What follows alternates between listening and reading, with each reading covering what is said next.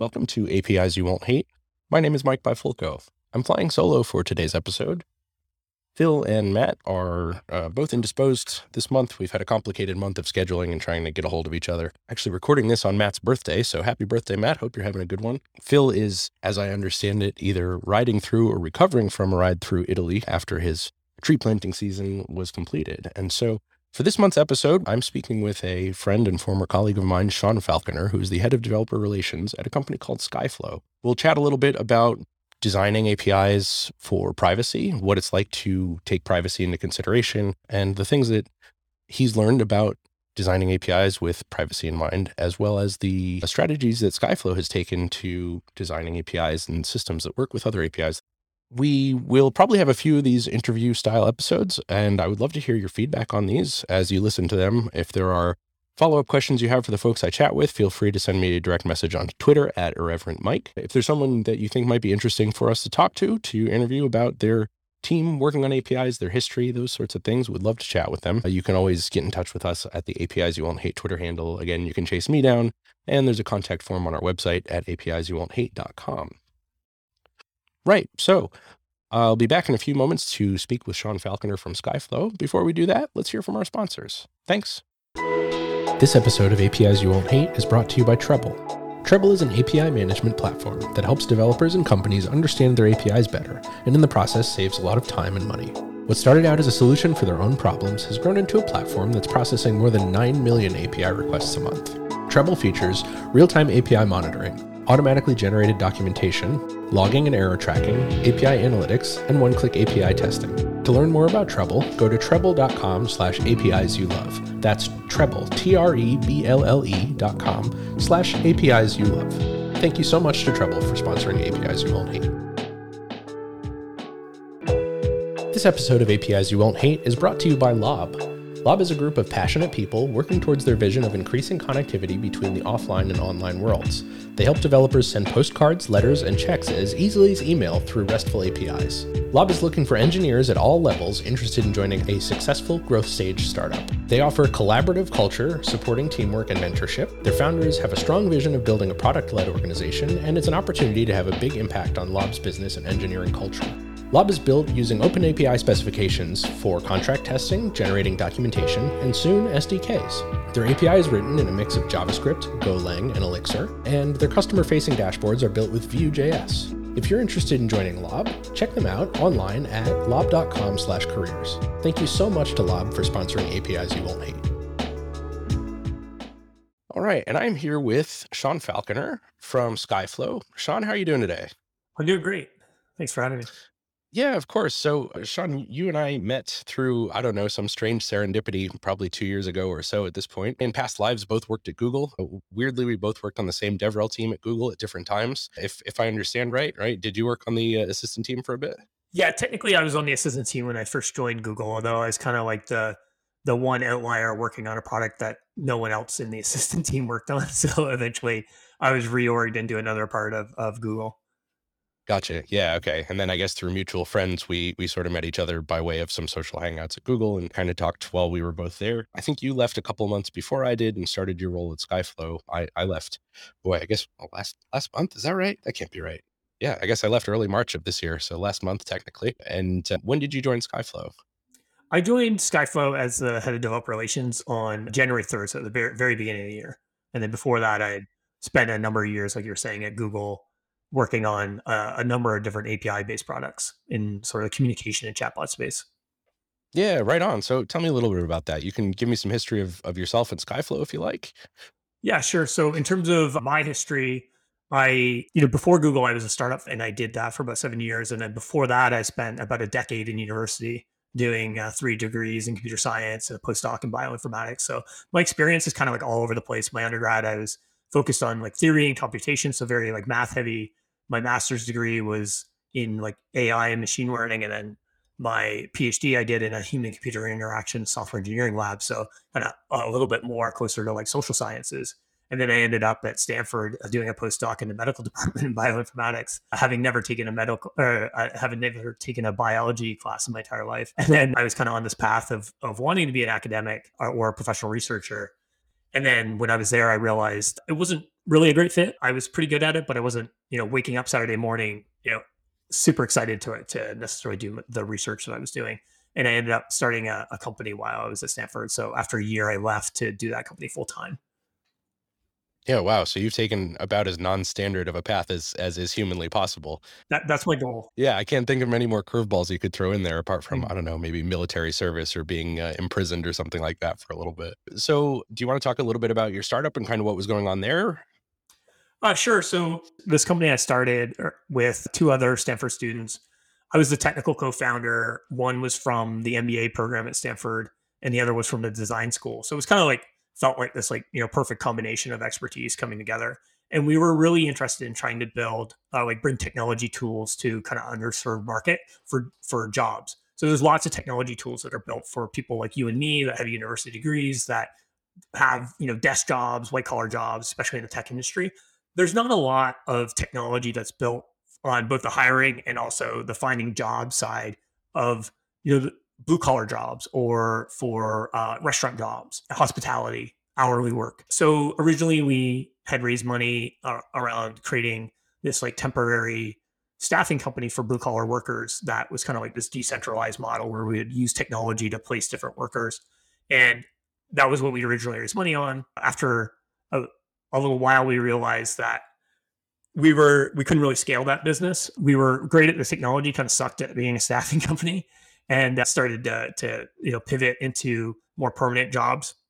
But within the first 10 months or so of running that company, we kind of did all the things that you're not supposed to do as a founder and got to a place where we essentially had to lay everybody off in the company. One of my co-founders left a couple of weeks after that because just like the stress of having to go through that. We lost a key hire. We went and rehired one of the engineers that we had laid off that was like sleeping on my couch at the time because he had nowhere else to stay. And then essentially myself, one of my co-founders and that engineer like rebooted the company, started from scratch and started doing things right. And then we eventually were able to grow that business, raise a number of other rounds, and got to a place where it was cash flow positive. And after doing that for 7 years, it was never going to be the rocket ship that we had hoped it would be, but we got it to a pretty good place and I was kind of ready for something new. So I stepped away after 7 years to focus on other things and stayed on as consulting capacity. And that's how I ended up moving into developer relations and ending up at Google. Yeah, wow. 7 years is a very, very long time to hang on for that kind of a ride. I'm sure that taught you a lot of life lessons and kind of brought you through the gamut of social experiences and emotional experiences and things like that. That sounds pretty heroic, man. Yeah, I basically spent 7 years at an early of like the earliest stage startup that you can be, crawling through the mud to try to make things happen. But there's Yeah. I learned a ton along the way, and it beyond just engineering, and I think that's what ended up really attracting me to roles in developer relations because it's a much more cross-functional engineering type of role than traditional engineering. And through running a company, I had to learn a lot of things just because there's nobody else there to learn those things like marketing and sales and business and how to take a product to market and create a brand awareness for it and things like that. And those are all essential skills of and complementary to developer relations.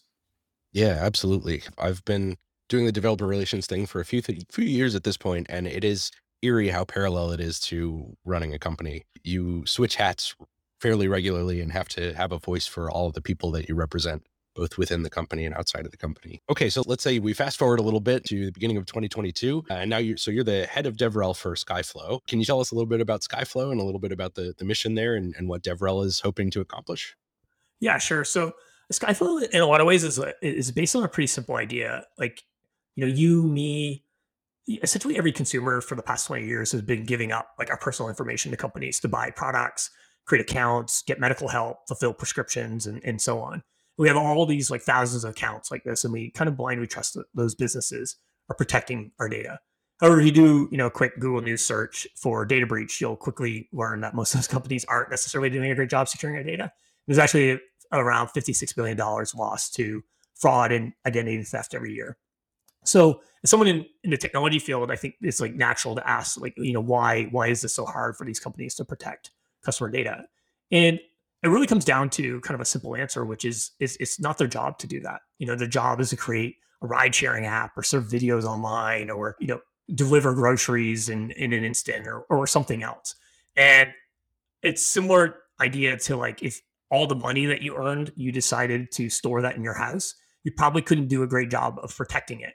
So you essentially stick it in a bank because the bank has the resources, the expertise to hopefully protect that.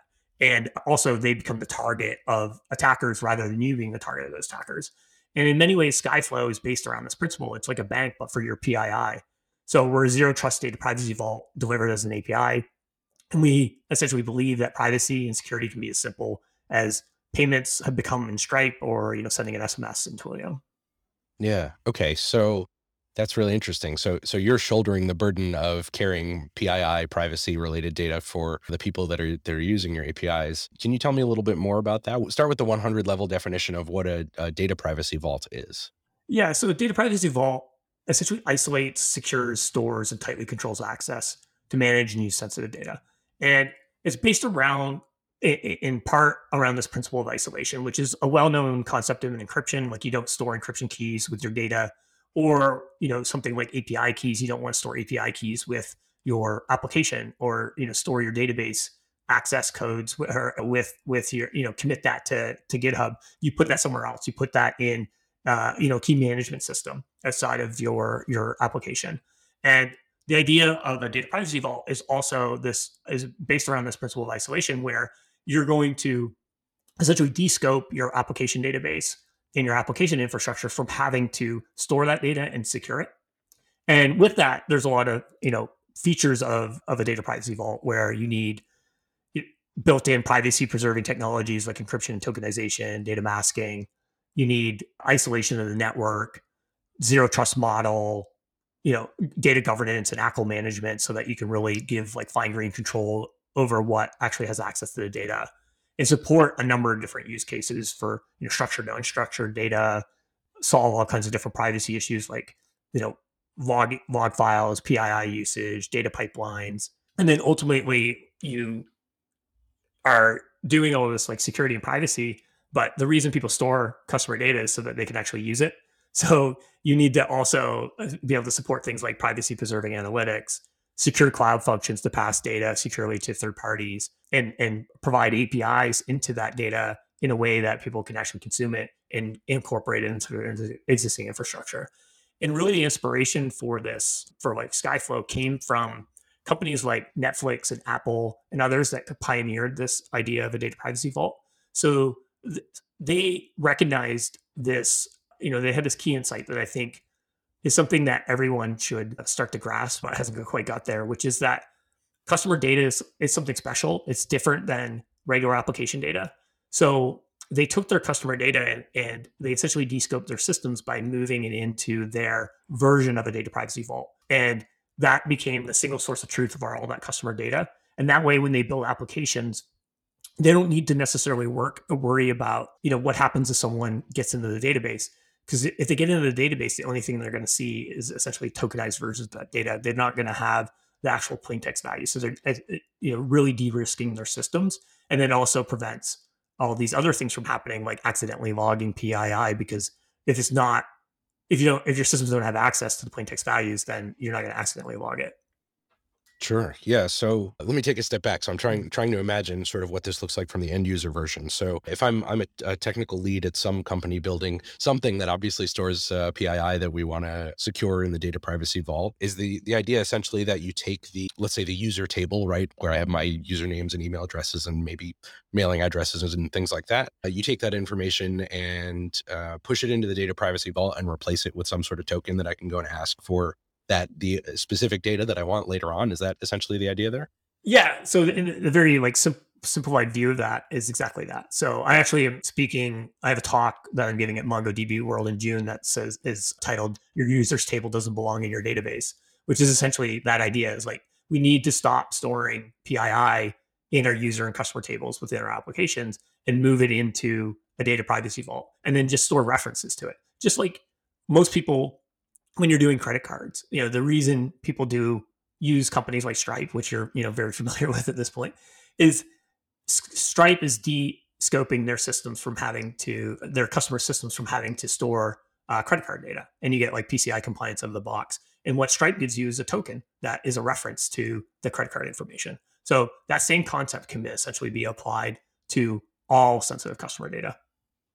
Sure. Okay. Yeah, that makes sense. So, and then that makes it essentially agnostic of what is underlying the system on the application side, right? You don't care if I'm accessing my data by way of GraphQL or MySQL or whatever. And so your APIs then must be fairly flexible in terms of interop with various libraries. So do you have like client libraries built out in specific languages, or is it the sort of thing where it's an API spec that is meant to be malleable depending on how you're accessing it?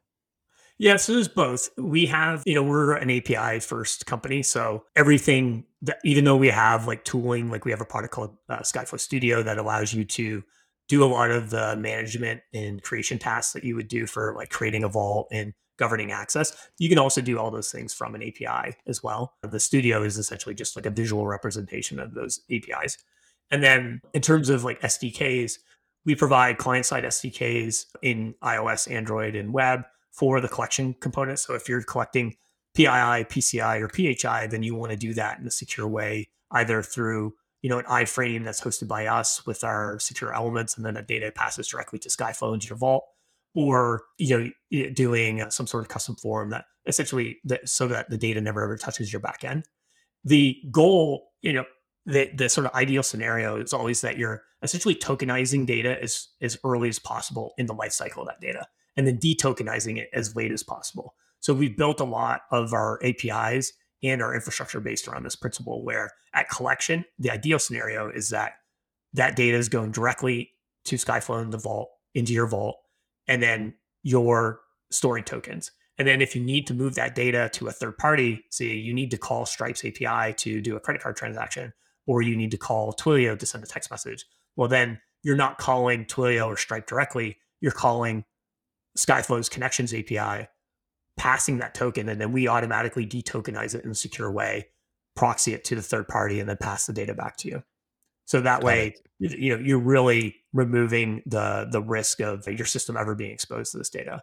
And then on top of that, there's other usage scenarios. So an application storing PII, let's say social security number, they might need to show the last four digits of the social security number at some point. So it's not necessarily, you don't want to show the token of the social security number to your customer support agent that needs to validate the person's account. The customer support agent, the use case there is that they need to maybe see the last four digits. So we also support APIs and also configuration that allows you to support these different types of use cases. We're dealing with such a specialized type of data where it's the number of sort of sensitive fields that you store about a customer in like normal scenarios is kind of known. There's only probably a few hundred of different types of PII, PCI, and PHI that you're going to store. So a lot of the sort of semantics around that type of data dictate the types of use cases that you're going to do with that data. So that allows us to do some really cool things, like provide a lot of best practices and support for use cases out of the box.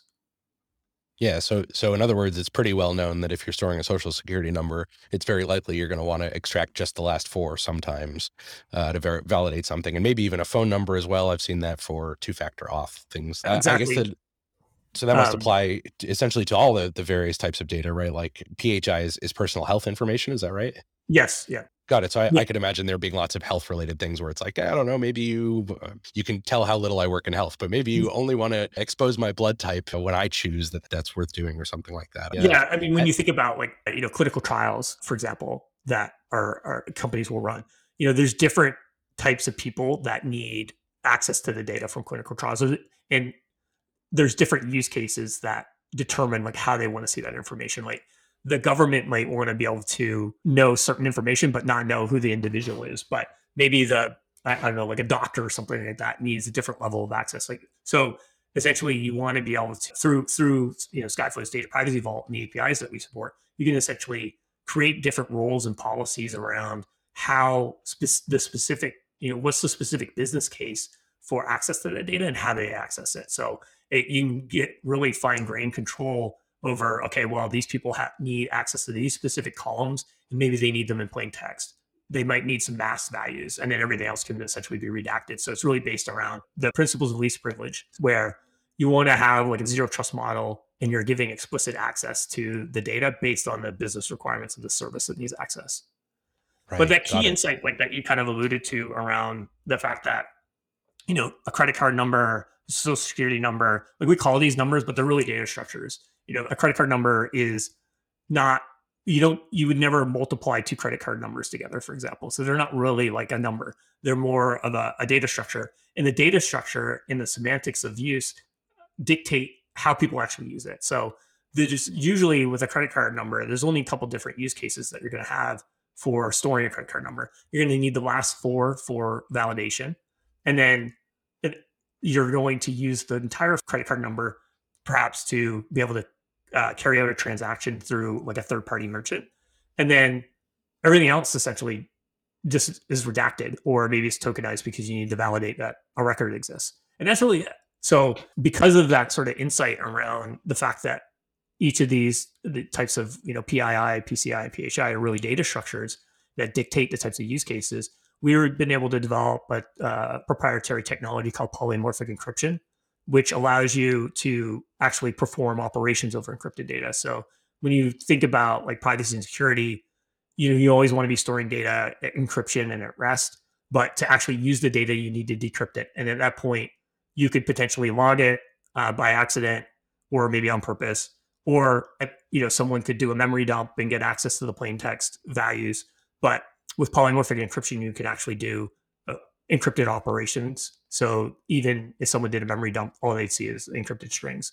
And the key insight there was around the idea that each of these PII type of data, like a social security number, is this data structures can be broken up into these different components. So we're able to apply different types of encryption methods to each of those components and essentially pre-compute the sort of indices and the types of based around those use cases. So you can perform essentially production grade operations over encrypted data very, very fast. Yeah. Wow. Yeah. So that's removing quite a few vectors for trouble along the way, right? Like you said, printing things to logs or accidentally throwing something in a debugger loop or something like that.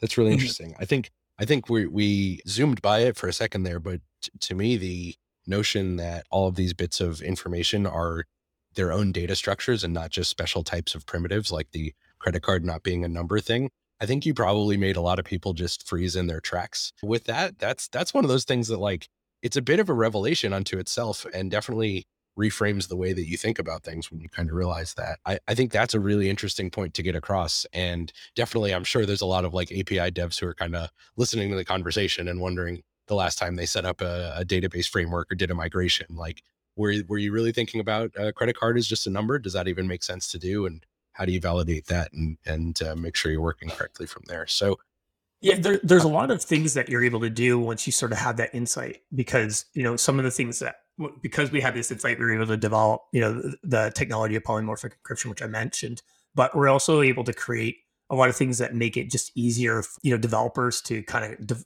define the schemas of their vault, because we've handcrafted essentially over 50 different, we call them privacy preserving data types, where you're not just creating a string column for a credit card, you're creating a credit card column. And because we understand that that's a credit card at the level of the vault, then we can pre-configure a lot of the privacy and security controls around it, like having a masking regex that automatically masks the first 12 digits and only shows the last four, or using things like format preserving tokenization so that a tokenized version of, say, an email still looks like an email but has no exploitable value. Sure. Yeah, that's to me falls under the I guess characterization of something that like I've always thought of data security and privacy as something that I'm thankful there's smarter people than me working on. And to be able to have sort of utility level understanding of those things really makes it like accessible to people who don't consider themselves to be experts. Along those lines, I guess I'm curious for if you're talking to someone who's building an app or service or whatever the case may be, and they asked you how they can do a better job of paying attention to data security and the sort of world that you live in, where are places you go for information about that to learn about, say, the latest and greatest in making sure things are encrypted or making, understanding problems that other companies have had or GDPR violations, whatever the case may be? Where do you turn to for that kind of news? So, I mean, for me, I actually rely on a lot of like expertise at Skyflow, because there is a ton of, in order to create a product like we've created, a lot of expertise has to go into it.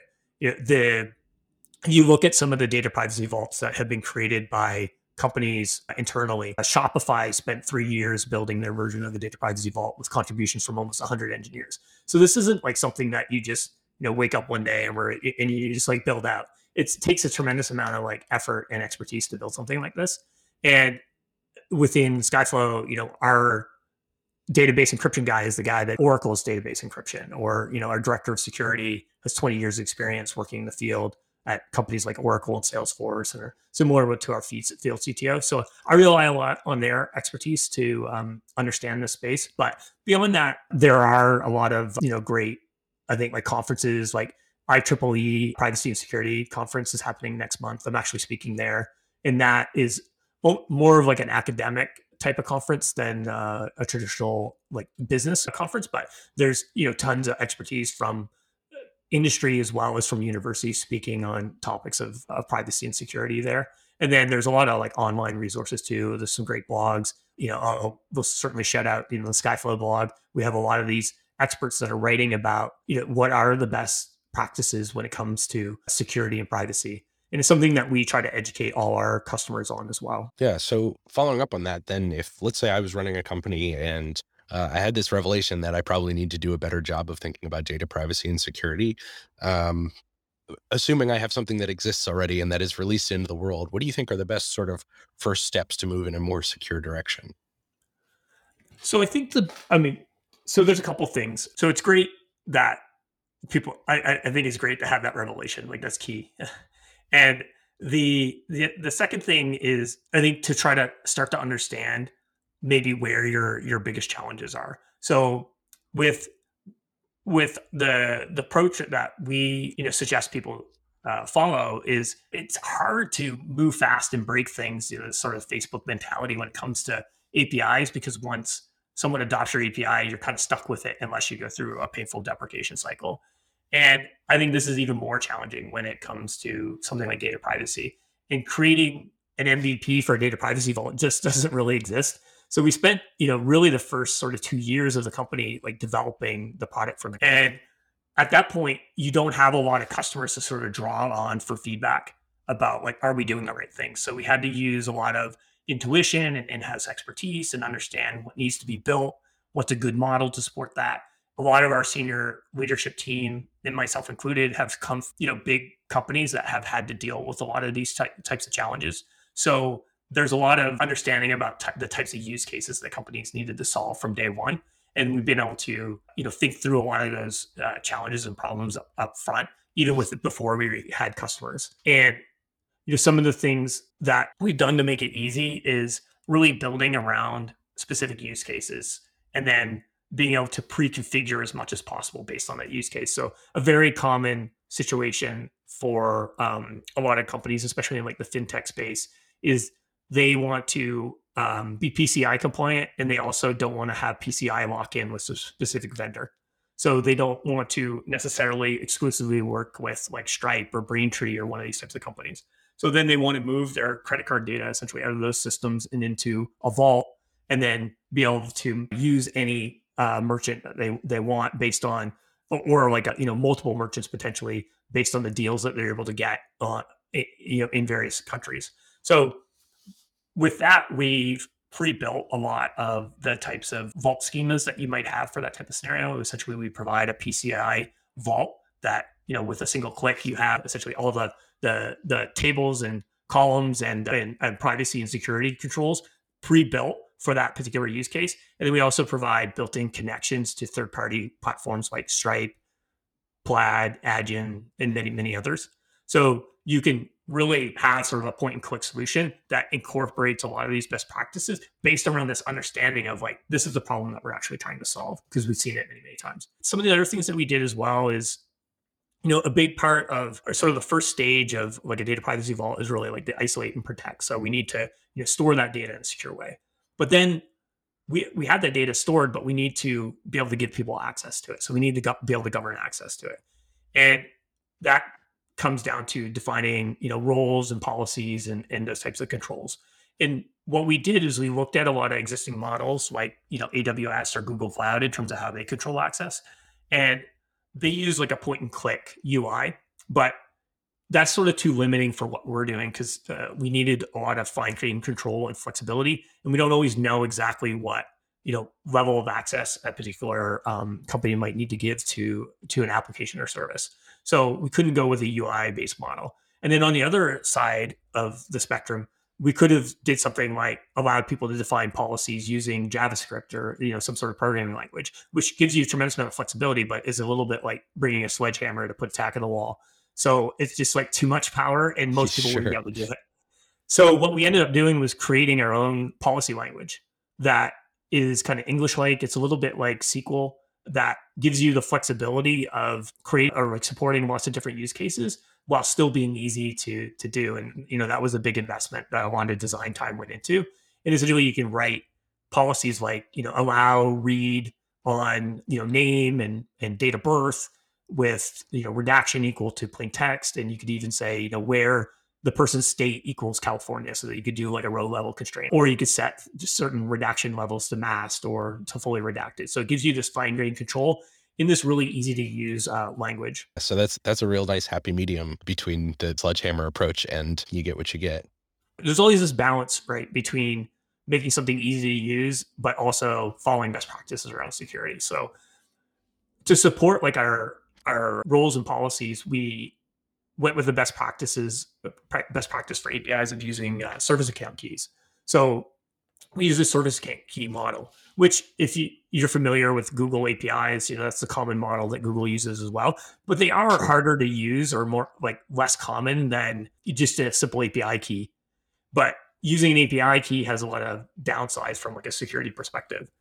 And so what we ended up doing was in our sort of trial environment before you're in production is we created a simple way to use the APIs to get you up and running where it's you can essentially generate like an Alice Bearer token that's good for 24 hours.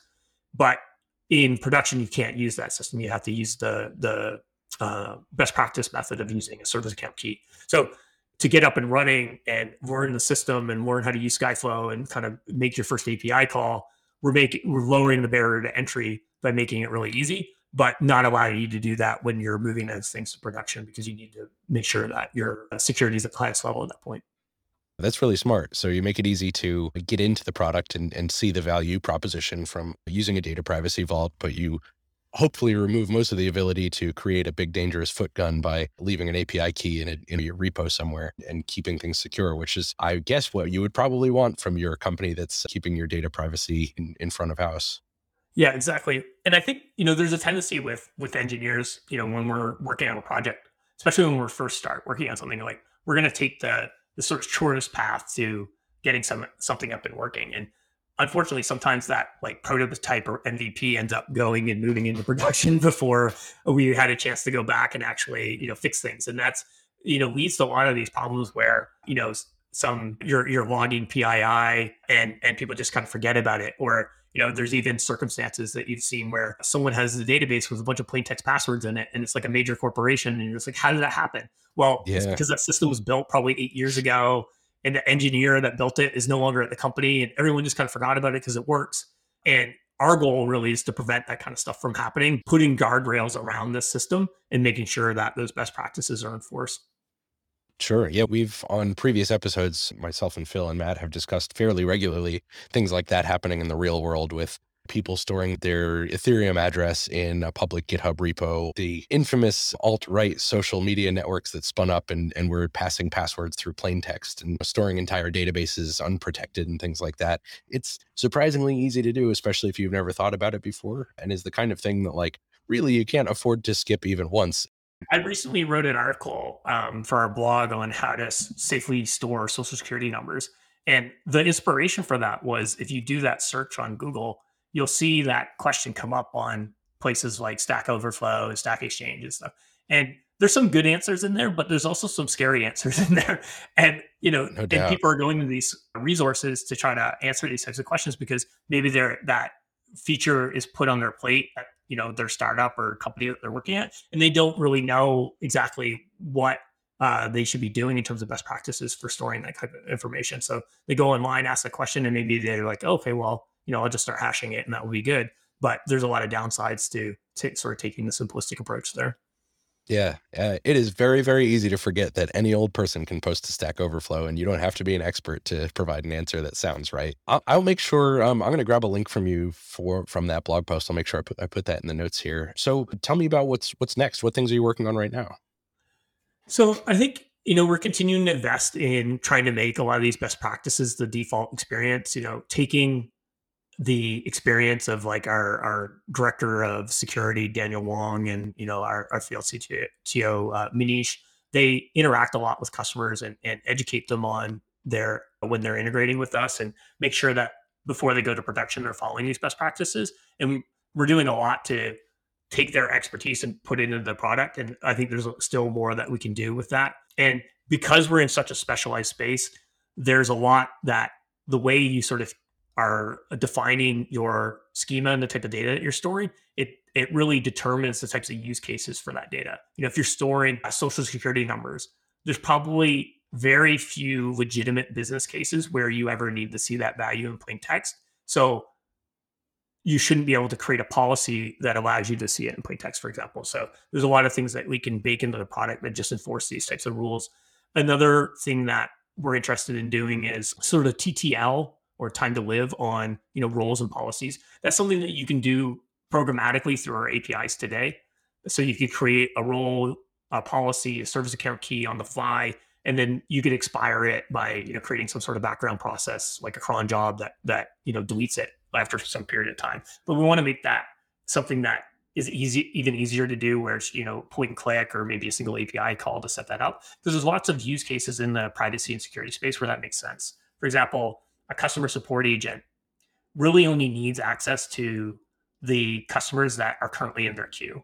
And once that person's out of the queue, they no longer need access to their data. And if you look at a lot of data breaches that happen, for example, the one that happened with Robinhood back in November, what happened was a customer support agent got socially engineered to giving up their credentials. And, those types of things happen. But once that person had, the attacker had their credentials, they had access to millions and millions of customer records.